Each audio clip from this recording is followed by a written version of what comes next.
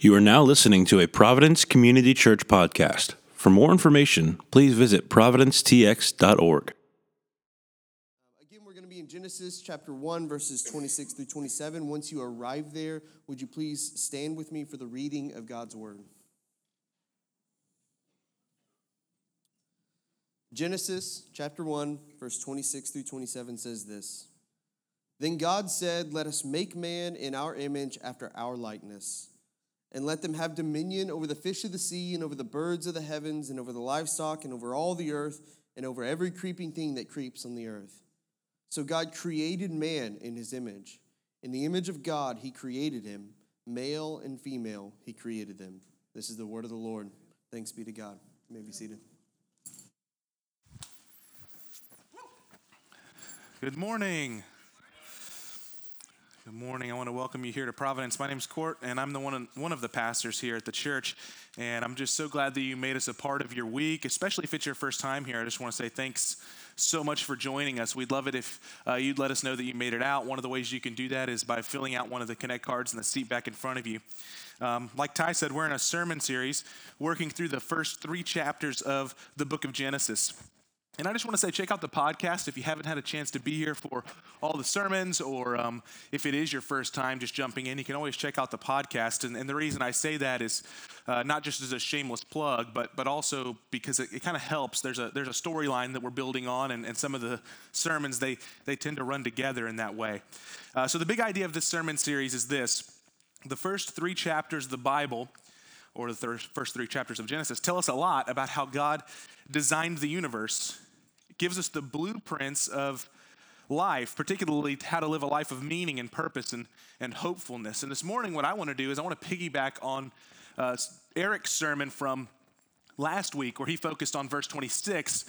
And in particular, he talked about human beings being created in the image of God. And I want to piggyback on that. And what the Bible does in Genesis is it actually starts to narrowly define that a little more. It starts with human beings, and then it starts to talk about gender and how male and female uniquely image God. And that's what my focus is. But I want to start by saying, starting with the image of God helps us to remember that male and female are equal image bearers of God, both men and women. And this is essential because everything that, if you think about every mercy ministry or every mission, well, not every, but most mission ministries and mercy ministries in the church have everything to do with this verse. At Providence, an example might be Providence Orphan Care, which if you haven't been involved in our orphan care ministry, I want to tell you there's so much going on in that ministry. I got an email last night from one of the team members, Marla Wortman, and they're just doing so much. And there's a lot of need. There was a time where Providence Orphan Care was small, and their team didn't have as many needs. Now they have tons of needs for people that would, if they would like to volunteer, so you should check that out.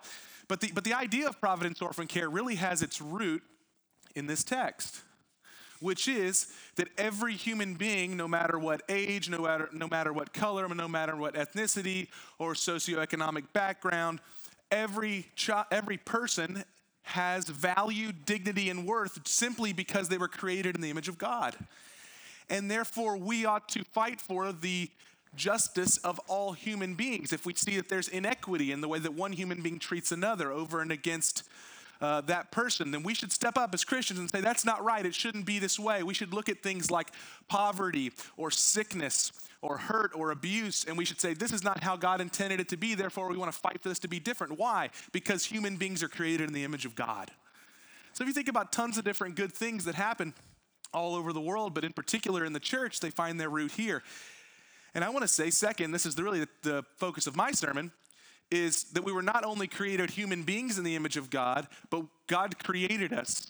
And what it means to be as an image bearer means that we were created male and female, which means that we were designed in gender, and that male and female means that we're uniquely different in some ways. So there's sameness about human beings, and there's differences in human beings.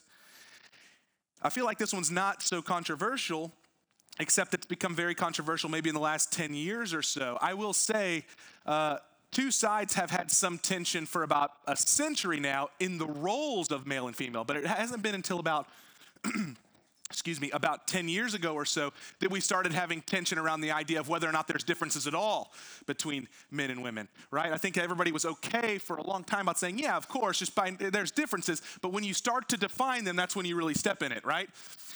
And I'm going to try to do both. So it's going to be a real delight. I've been working hard at it, and hopefully you guys will give me some grace. I want to give a couple of pointers, and then I'll pray. I think that the reason there's been tension for about a century about the roles and defining them is twofold. One is there's a group that's very concerned about losing the truth.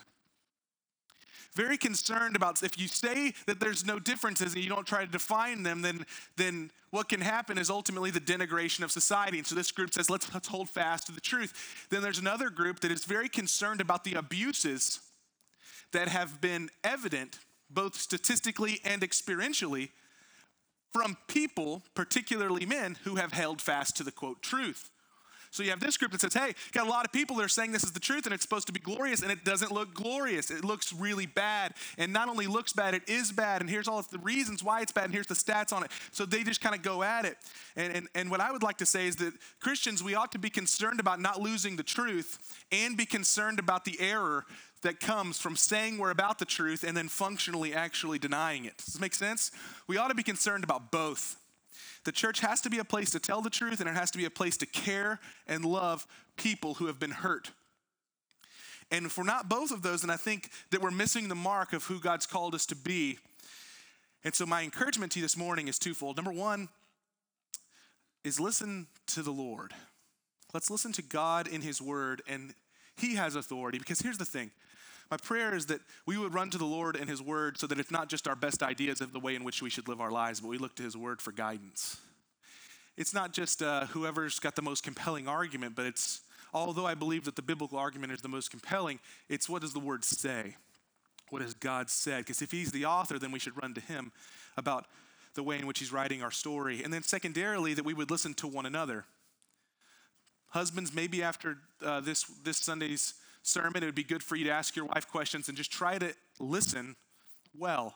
Or wives, maybe it's to ask your husband questions and try to listen well, that we might gain some empathy and understanding to live according to the truth functionally, not just to hold to these ascertained truths on paper, but to really live it. And so my encouragement is let's listen in those two ways. And then most of all, I'm going to pray shamelessly for myself, that the Lord will help me to kind of thread the needle here and not screw it up, okay? So if you'll bow your heads, let me pray.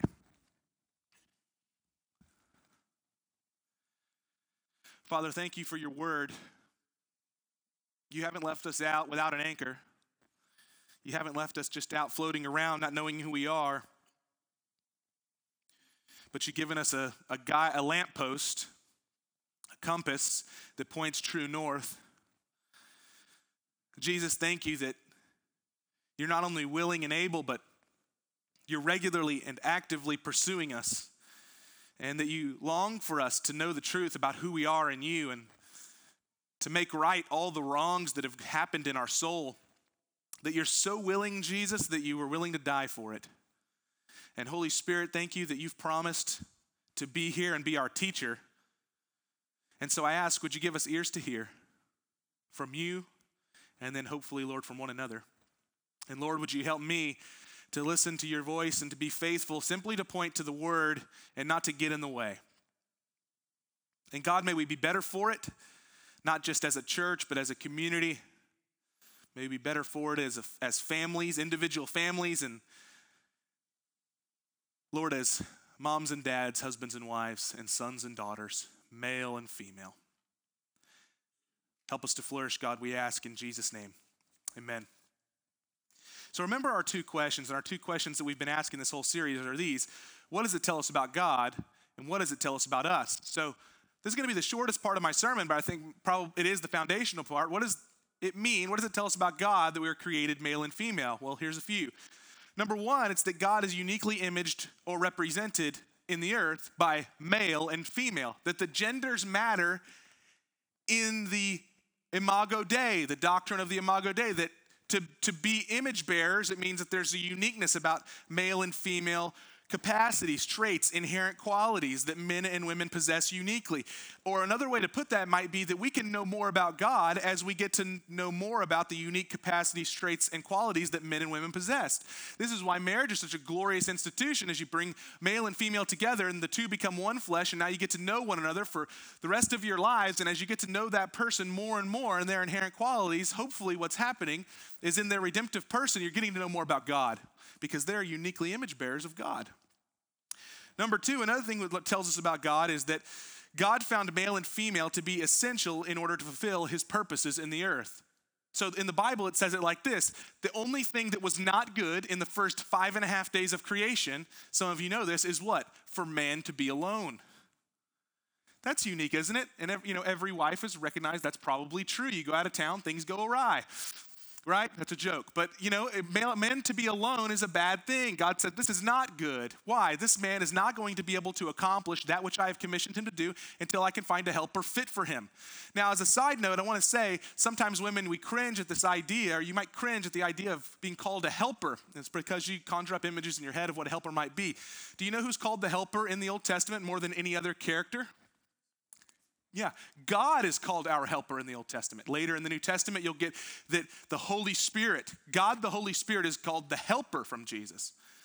So the idea of God being our helper who comes and helps us, it reminds us, one, it honors the woman as she's called the helper, and two, it reminds us that this does nothing to do with inferiority or superiority. In fact, many times the helper can step in a superior way. Moms, you do this all the time, and dads too, but moms, as you help your kids, you're stepping in a superior way to help them learn, to help them grow, to help them understand, right? And you're the helper in that situation because you know that if you don't let them do it on their own and screw it up, then they're probably not going to be able to develop. So don't think helper and then conjure up images of inferior. That's not what the Bible shows. But instead, it says a helper fit for Adam or for man.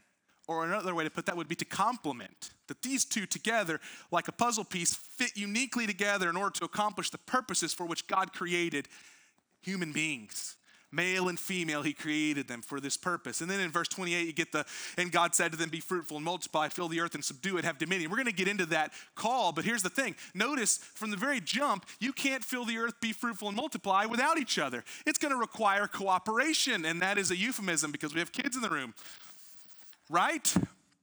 From the very jump, you cannot fulfill that which God called you to do unless you do so together. Lastly, God loves both men and women and desires for them to flourish together in spiritual harmony. This is key. If your version of Christianity or faith gives you a God who is indifferent toward women, you don't have the God of the Bible. If your vision of Christianity or faith gives you a God who doesn't care about the plights or harms of men, then you have a problem because that's not the God of the Bible. But you have in the scriptures a God who loves male and female, loves men and women, and longs for them to live in harmony and to flourish. That's the God that we serve, created us for that purpose. I wanted to read an excerpt from a pastor, John Piper. He wrote what I found to be a pretty helpful a book. And at the very beginning, he lines out his experience growing up. And when I read it, I just thought this is great because it resonated with my experience. And hopefully it does with yours too, but he's talking about the roles of men and women, and in particular in his home with his dad and his mom. Listen to this. He says, it's long, but hopefully it'll be good. When I was growing up in Greenville, South Carolina, my father was away from home about 2/3 of every year. And while he preached across the country, we prayed. My mother, my oldest sister, and I. And what I learned in those days was that my mother was omnicompetent. Mom handled the finances, paid all the bills, and she dealt with the bank and the creditors. She once ran a little laundry business on the side. She was active on the park board, and she served as the superintendent of the intermediate department of our Southern Baptist Church. She managed real estate holdings. She taught me how to cut the grass, splice electrical cord, and pull Bermuda grass by the roots, to paint the eaves and to shine the dining room table with a chamois, to drive a car, and to keep French fries from getting soggy in the cooking oil. She helped me with maps and geography. She showed me how to do a bibliography and work up a science project on static electricity. And she helped me to believe that Algebra 2 was possible. She dealt with contractors when we added a basement. And more than once, she had a shovel in her hand. And it never occurred to me that there was anything that she couldn't do. I heard one time that women don't sweat, they glow. That's not true. My mother sweat. It would drip off the end of her long, sharp nose, and sometimes she would blow it off when her hands were pushing the wheelbarrow full of peat moss, or she would wipe it with her sleeve between the strokes of a swing blade. Mom was strong. I can remember her arms even now. They were strong and bronze in the summertime. It never occurred to me to think of my mother and father in the same category. Both were strong. Both were bright. Both were kind. Both would kiss me. Both would spank me. Both were good with words. Both prayed with fervor and loved the Bible. But unmistakably, my father was a man and my mother was a woman. They knew it and I knew it. And it was not mainly a biological fact. It was mainly a matter of personhood and relational dynamics. When Dad came home, he was clearly the head of the house. He led in prayer at the table. He called the family together for devotions. He got us to Sunday school and worship. He drove the car, guided the family to where we would sit. He made decisions about going to Howard Johnson's for lunch, led us to the table, called the waitress, paid the check. He was the one that we knew we would reckon with if we broke a family rule or if we were disrespectful to Mother. And these were the happiest times for Mom. Oh, how she rejoiced in having Daddy home. She loved his leadership. Later, I learned that the Bible called this submission, but at the time, I didn't know.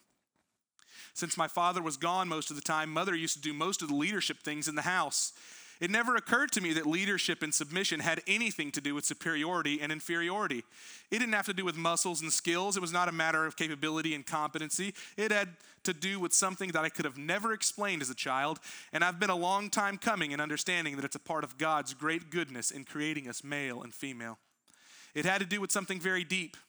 I know the specific rhythm of life that was in our home is not the only one that's good, but it was a good one.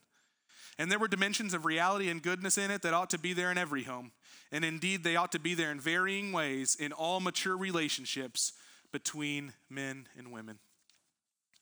When I read that, I really appreciated it because it resonated with my experience, particularly growing up, that there were things that I didn't know how to name, but they tended to make sense to me. And now when you read the scriptures and design, that's the way in which God designed it in the scriptures. There were also things that didn't make sense to me that I knew were wrong. And I didn't know why I knew that they were wrong, but I just could sense that that's not how that ought to be. And then you go into the scriptures and you find that there. You see, what we know here from Genesis chapter 1, verse 26 and 27 is two things. One is that male and female are equal in essence and in dignity and value and in worth. This is just Christian doctrine. It has always been Christian doctrine. There is no superiority or inferiority between men and women in that dignity and value and worth and essence. But we also see that there is a distinction between them, and that's important. And it's not just important that we say there is a distinction, but here's where I'm going to try to step in the mud, and that is it's important that we try to do our best to biblically define what that means. And here's why that's important, because if we can't look at our kids when they come to us and say, Mommy, how do I become a godly woman? If we can't tell her, then woe is us. Or if your son comes to you and says, how do I grow up to be a godly man? If we can't tell him, then woe is us. We have to be able to point them in some direction. And here's the thing, the Bible's pointed us in a direction, and woe be to us if we don't point them in the direction the Lord's pointed us. Because there's life there. And here's the thing, culture can be, and regularly is, very fickle about tons of things. And so we can't just grab wholesale, hook, line, and sinker, whatever the culture says, and say, yeah, that might be it. Even if what they're pointing out might be, they do a great job at diagnosing a problem. Here's my fear is that maybe they do a poor job at figuring out the reason why and then finding a solution. And isn't this true of all things? I mean, you could find people in your workplace or maybe even in your home or maybe even in the church where they're really good at figuring out what problems are whenever they walk in. Ooh, everything that's wrong. But it's a lot harder to do the work of figuring out why it happened and how to fix it, isn't it? Or you could just try to make a simple solution about it and just say, let's just, quote unquote, throw the baby out with the bathwater. Let's fix it by just cutting this off. And I think that that's actually harmful. So what I'm going to try to do is work hard to define what is it. And I got to use some other parts of the biblical narrative to do so. So here we go. The first one is this. I'm going to start with masculinity. Biblical masculinity is a sense of benevolent responsibility to tend God's creation, provide for and protect others, and express loving, sacrificial leadership in particular contexts prescribed by God's word. Now I'm going to try to break those down to the best of my ability. Benevolent responsibility means that man ought to take on his shoulders the responsibility for tending God's creation and that it might flourish.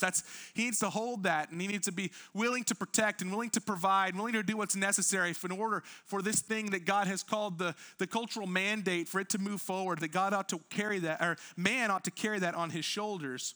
And in particularly subscribed ways in the Bible, namely the home and in the church, he ought to exercise loving and sacrificial leadership in doing so.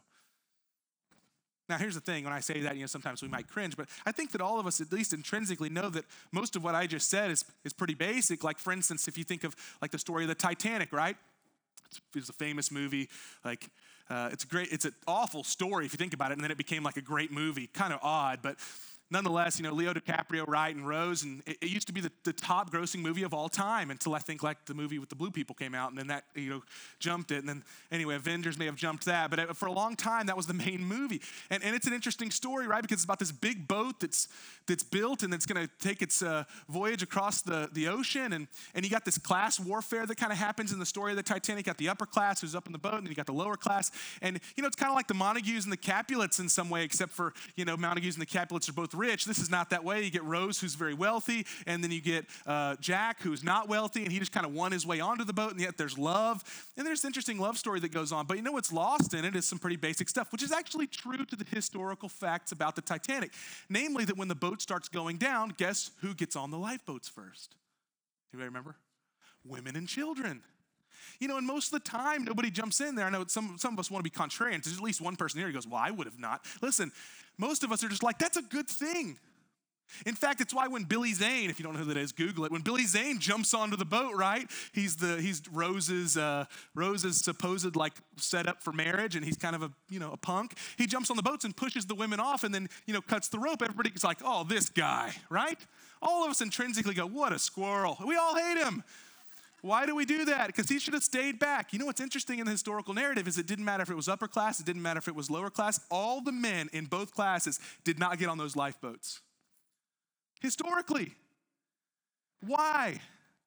And it's because there's this innate, not just biological, but it's in the design of God. There's this innate responsibility that men bear to say, I'm supposed to protect. I'm supposed to provide. I'm going to help the kids and the women to get on the boats to preserve life. In fact, what you'll find if you go through human history is this idea that men are expendable in relation to women and children. They will step in. And listen, this is not, craziness. This is true of war. And it's true in your own household. Hopefully when there's a burglar in the night or something, shakes, hopefully your husband doesn't go, baby, go check that out. Right? If that's happened to you, just come around, talk to me after gathering. We'll talk to your husband. That's a problem. Baby, did you hear that? Yeah, I heard that. You go check that out. I'll take care of the kids. No. Man, hopefully you got a plan in place of some sort. Like with and listen to me, I know my wife can beat up a lot of dudes. Some of you in here, I'm sorry. She could probably take you. But in my house, I'm going to check it out. Now, she's got a whole other plan because my wife's a little bit crazy of what she would do if they got past me, and I would not want to be that guy. But nonetheless, the plan still kind of stays the same. And I think we all understand that. Here's the thing, the stats kind of hold this out too to be true. Men hold a much higher percentage of dangerous jobs. 91% of workplace deaths are men. Men are overwhelmingly the majority of those who are killed in combat. For instance, the Vietnam War, 58,000 men were killed, 8 women were killed. Men are the majority of the incarcerated in society. Why do guys go to jail more than ladies? Because both biologically and in disposition, they are more aggressive, and when things go wrong, they go wrong. Now, sin enters into that. It creates a whole mess and a slew of problems, but you can't change the biological design of this. And listen, you can go to the stats and you can find out. I'm not just making this up. This is actually statistically true. They're more aggressive. Now, that in God's design is a good thing for protection. It's a bad thing for abuse. You walking with me?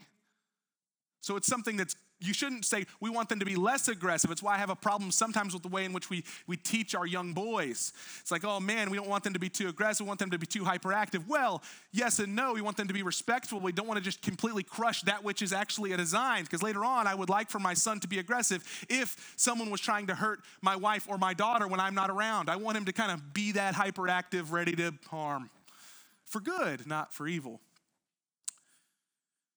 Men also seem uniquely predisposed to a deathly kind of despair. Suicide rates are 75% among men. Substance abuse, addiction, and homelessness is much higher among men. Why? Because whenever you have a man who loses his purpose in the world, they tend to lend themselves towards much more deathly types of despair.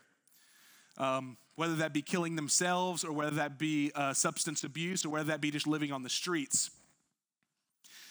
There's actually statistics that have been done and studies that have been done that one way that we can help, therapists might help men, is not, especially young men, therapists help young men by giving them more responsibility, not less. Your grandpa taught you this by saying, a truck that's loaded down drives straighter. Yeah, that's true of men, and it's actually been found out. That's a way in which therapy can help, is by not taking and relinquishing responsibility from young men, because then like a wild horse, they tend to do stupid things. But if you give them more responsibility, that they actually tend to thrive. I don't think the causes of this are victimization of men. I'm not saying that. In fact, I'm saying the statistics say the exact opposite, that in fact, divorce and separation have more of a cause than male victimization in some of this dysfunction that happens in men. Now, that just proves the design, because it means that when male and female relationships go bad, that doesn't only affect the daughter, it affects the son in grave ways. Sometimes we think the fatherlessness with young women is what leads to a lot of, promiscuity or whatever. And whether that's true or false doesn't change that we're ignoring the fact that the nuclear family also affects young men tragically when relationships go awry. It's not like if we were just to say that male and females are completely the same, it would fix everything. Actually, the statistics say that's not true. It makes it worse. Okay, but what about femininity? And listen, I'm really grazing the surface, aren't I? I mean, there's so much to be talked about. We got a lot more to go. We got to talk about headship in a few weeks. We're talking a lot about this, okay? But I'm just grazing the surface. What about biblical femininity? Well, biblical femininity is displayed in a gracious disposition to cultivate life. Now, I want to really hammer that down, but I'm going to continue the definition. To cultivate life, to help others flourish, and to affirm, receive, and nurture strength and leadership from worthy men, underline that, in particular contexts prescribed by God's word. So there are particular contexts where worthy men are called to lead, namely the home and in the church, and that women's call is to affirm that and say, that's true, it's good, I want to receive that, I want to be a part of that, but that in particular, if it's not worthy men that lead, then it tends to lead toward abuse. And so that goes wrong. We've seen how that can go wrong, but it doesn't change the design is good. Also, I want to make the case here, like in the Bible, it says that Eve gets her name after the fall, but that Eve is called the mother of all of the living. This is before she ever bears a child. That's really interesting, isn't it? Called the mother of all the living before she has a baby. Well, what does that mean? It means there's something, it gives us indication that femininity has innately motherly qualities that are not contingent upon childbearing. And that females ought to lean into that motherly nature given to them by God, even if they don't have biological children. That actually this is a design thing. God made them. Now, think about this for a second. What is a motherly qualities? Well, if there's anything that I can say about moms help life flourish in every way. That's what they do. Think about the things that mothers do. I mean, from the very jump of carrying a child in their womb, in their body, and helping to nourish this child all the way up until you boot them out of your house, hopefully at 18. What do moms do? Tons of things. Moms have so many jobs. They can be a teacher. They can be a counselor. They can be a disciplinarian. They can be the real estate mogul for the house. They can be tons of things. But what do? Primarily, they help life flourish. And that's incredibly unique, because what the Bible's saying is that is irrespective of whether or not women actually have biological children or children at all, that women particularly mother. And that's what they offer to the world. I say that because in the Bible, very controversial text that many people fight about, but I don't think you can have any controversy over this. Deborah is the only female judge in the entire Bible. And you know what the Bible says about Deborah? It calls her in chapter number 6, the mother of Israel. Interesting, isn't that? It didn't say that what Deborah needed to do was become more manly in order to lead. It said that she actually used all of her feminine qualities to lead. It's really interesting. God doesn't say that what we need to do is become more like each other, but that we should lean more into the unique design that he has given for us, each of us. Now, here's the thing. Here's some stats for women. And listen, I grabbed these. I think you could probably find a lot of other stats, but these are kind of, these are stats that I believe are more hard to contend with. You can't really say that these aren't true because there's many statistics that back up what I'm about to say. Women typically, on average, are more compassionate and considerate of others' well-being. And by and large, they tend to express that compassion in a more nurturing and maternal way. This is many studies that have done cross-culturally. And listen, some cultures are different, but the variations are very small. And for the most part, women tend to be more caring about human life and particularly people's well-being. And they exhibit that in compassionate ways, nurturing ways. Now, here's the thing. It's why I think that many times what we'll find is that for instance, our Providence orphan care team right now, and I'm not contending for this to stay this way because I think men need to be a part of that. I need to lead in that, but it is predominantly female-led, and it's probably one of the most well-led and probably one of the most profound ministries that we have to offer as far as outreach is in our church.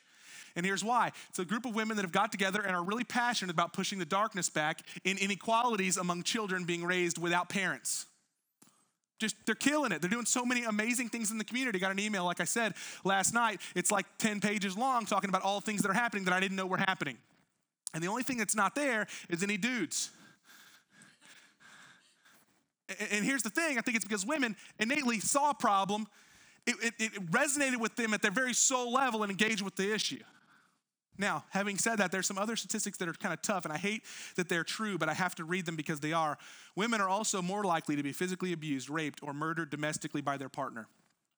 I read this one, and this one's interesting. Men are actually shamed online and publicly embarrassed more often. It's very slight. I thought that was interesting, but check this out. Women, by and large, are stalked by online predators, physically threatened online, and subject to sustained harassment more frequently. That is irrefutable. And why? And I think sometimes what we would say and what the culture says, well, if we just made everything equal, just made male and female the same and there was no distinction, this would stop. And I would say, no, it would not stop. It would probably increase. Because what's lacking is not that we just, if we could just fix it with equality and sameness, what's lacking is that good men are saying nothing. Good men should stand up to bullies. Good men should say, you don't talk to women that way. You ought not treat her that way. You ought to treat her as an image bearer of God. And good men lead by platforming women, by giving them more opportunities, by being a part of helping them to help others flourish. So if you just say, well, no, what we need to do is basically make men and women the same, what I think you would find is even more abuse because the evil men would use their very biological and innate sense of aggression and strength to abuse women more. I think what we should do is lean more into God's design and actually call men to be the godly men they're called to be. Now, having said that, I think the Bible makes that case. And I think there's a danger to hostility that's existing between men and women that I'm afraid some of us are unconcerned with. We desperately need the cooperation of men and women who are committing to pushing back darkness in the world with the light of Jesus. If we lose this cooperation, we are losing a battle that is essential. We need to cooperate. And for thousands of years, men and women have cooperated to this end. It's why you're sitting here. Don't ever forget that. We sit here today because men and women have cooperated to this end. And I will say that all of the good that we experience is because they're pushing back the darkness. We live in a sinful, fallen world, and that fallen world is looking to demolish and denigrate human beings. I think about it, and I think of Adam and Eve set in the garden next to each other to go out and subdue and fill the earth and have dominion over it. And God sends them out to do this great and glorious work side by side, right? And yet what we think about that, we don't think about often. In America, we got all this domesticated world around us, but think about the Congo. The Congo is not domesticated at all. If you try to walk through the Congo with you and your wife, I'm just going to tell you, it's going to go poorly for you. There might be some animals in there you've never even discovered that would devour you. It's because the world itself is working against the man and the woman because of sin in order to do the work that God's called us to do. And I think what we do in a very domesticated society is we forget the very reason it's domesticated in the first place, and it's because men and women cooperate in order to make it such. And if we're not careful, we would divide one against another. And that battle is a losing battle. Or as the word of God says, if the foundations be destroyed, what shall the righteous do? It is very foundational to embrace this as truth. Or as a gal named Mary Cassian said, she said, God's design for gender is not only right, it's also beautiful and good. Knowing Christ gives us the freedom to step into the fullness and joy of who God created us to be. He created us male and female. We cannot know ourselves, experience wholeness of personhood, or truly bring him glory outside of this God-ordained context. Amen. So why does it matter so much? And I'll close with this. Well, it matters because where we see the wholesale embrace of God's design for masculinity and femininity, we also see human flourishing. And where we see that rejected, suffering, abuse, and death inevitably follow. Listen to me. If you're like, you know what, Kort, I don't agree because I've seen toxic masculinity and bad male leadership, and that's actually where I see death, abuse. And here's what I want to say to you. I include forms of toxic gender worldview and behavior in the rejection of what God has designed. I'm including that. I'm lumping that in. In other words, a man who says that he's following the word of God and then abusing his wife on the side is a rejection of God's design. It is not God's design. A man who abuses his authority in such a way that he would try to distance himself from his own sin and justify it is rejecting God's design. He's not embracing it. And I don't care what his bio on his Twitter handle says. I don't care if it says PhD next to his name or pastor so-and-so. He's rejecting God's design. But where we embrace God's design, there's human flourishing. There's life. Here's the thing, I have to address this because it's something cultural and it's important. This used to be called, 10 to 15 years ago, and it still is to many psychologists, gender dysphoria, but now it's called transgender movement. And I mention this in love because I care, and one way to care is to try to speak the truth in love. And the statistics say that transgender youth are up to 13 times as likely to develop a mental health condition requiring treatment in their life. 41% of transgender youth reported an attempted suicide. That's up and over against 1.6% of the general population. 1/6 of transgender youth drop out of school due to harassment or feeling excluded. The suicide rates among transgender youth increased dramatically with sexual reassignment surgery. That is a euphemism. It is absolutely astronomical. Part of the reasoning for this is the prefrontal cortex region of the brain doesn't reach full maturation until one reaches their mid to late 20s. This is the part of the brain that regulates emotions, impulse control, and decision making. Puberty is an important part of the maturation process as sexual hormones become more fully developed, which parallels brain development. In other words, when we do not speak the truth in love to our children, it is, and forgive me for this analogy, but it's equatable. It's no different than me telling my son the reason that at 5 years old he can't drive my truck is because his brain doesn't allow him to drive my truck in safety. He doesn't know when to stop. He doesn't know when to go. He doesn't know when to turn. He doesn't know when to turn his headlights on. All he thinks is that fast is good.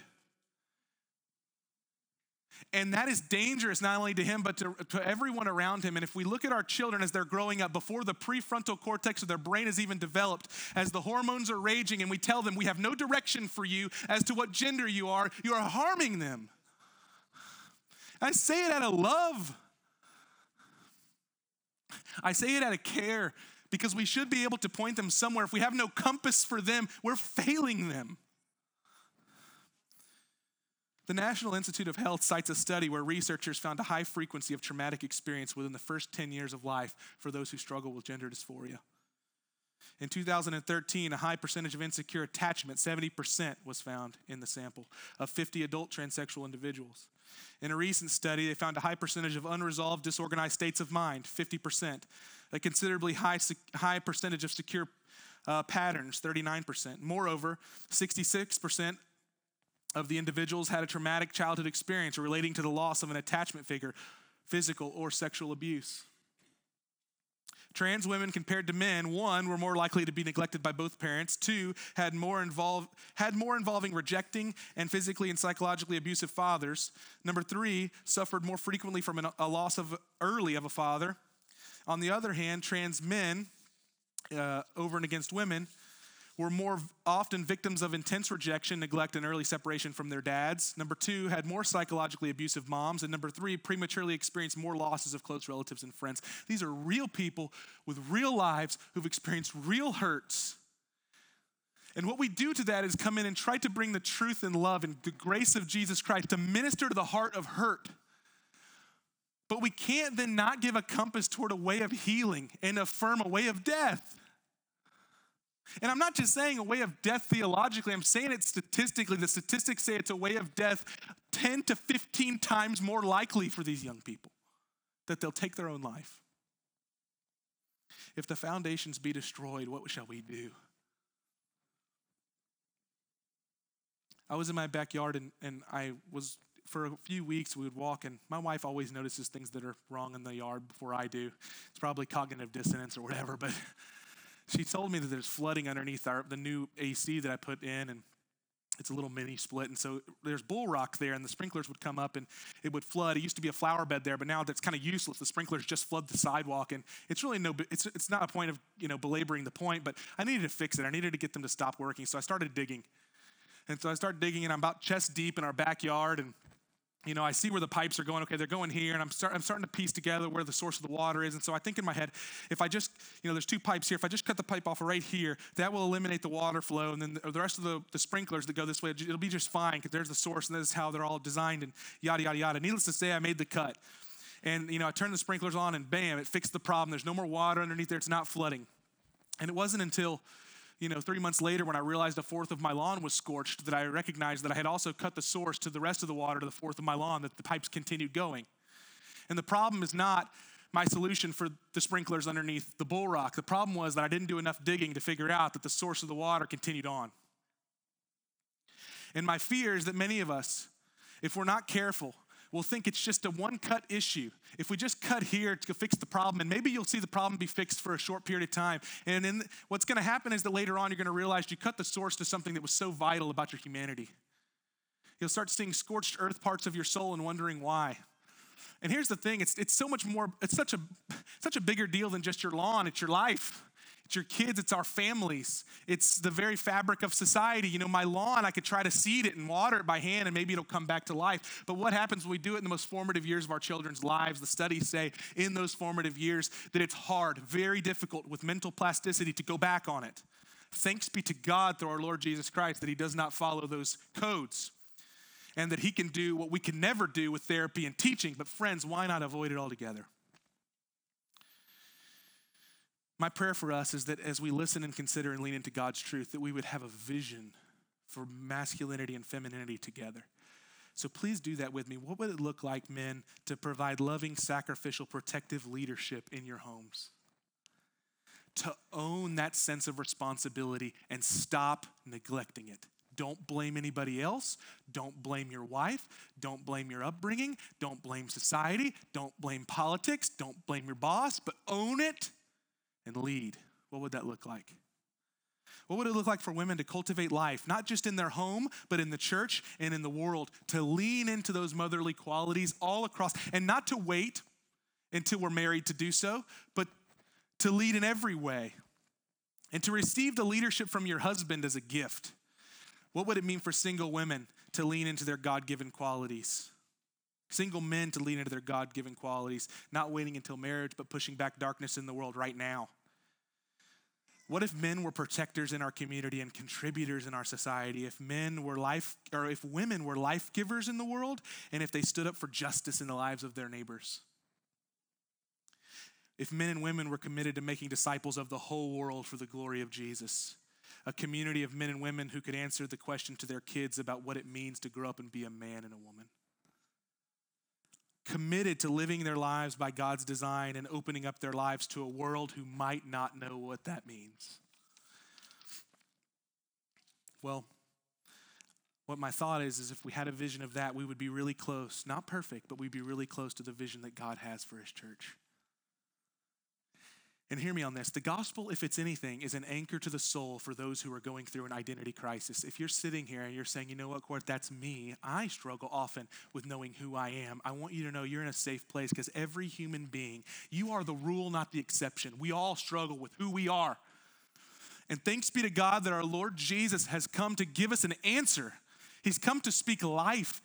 He's come to give us a new name and a new identity to help us rediscover who we were created to be. Jesus comes in and tells us, you're mine.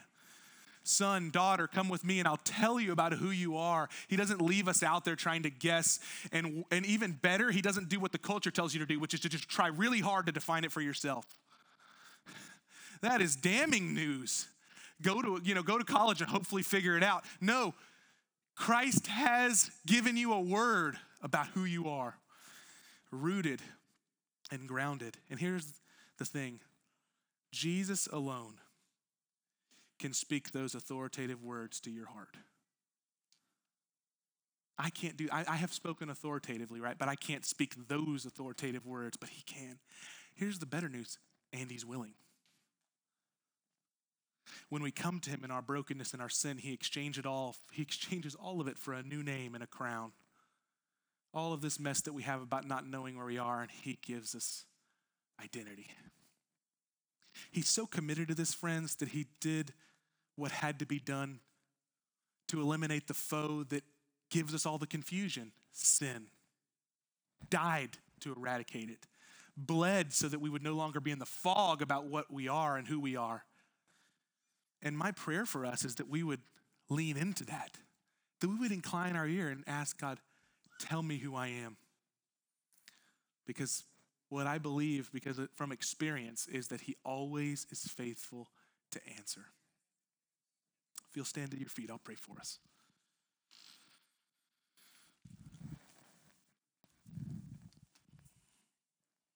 Father, I'm wholly inadequate to cover this topic.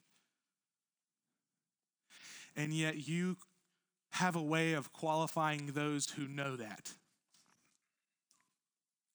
So Holy Spirit, we invite you now, would you graciously speak the truth to our hearts? If there are those under the sound of my voice who wrestle with this, God, would you solidify who they are in you? From the most complex to the most simple truths about who they are, would you speak, Jesus, and bring a foundation? And Holy Spirit, would you help the men in this room to embrace their call to be loving, sacrificial leaders in their house? Would you help the women under the sound of my voice to reject the lies that God's design is hindering in any way or chaining or restrictive, but instead help them to experience the freedom that is in you, my God, to flourish underneath that freedom. And Lord, I ask for Providence in particular to help us to be a lighthouse to the world. That we were not only a place that's a beacon of truth, willing to say the tough things, but let us be a hospital for those who are broken. Let us be reminded of our own brokenness so that we can open our arms and not just speak harsh truths, but welcome those who have been hurt. Bring the Good Samaritan parable to us, Lord. That the man broken on the side of the road just needed to experience love before he heard the truth. Would you give us that? And as we sing and worship, Lord, would you change us? We ask these things in Jesus' name. Amen.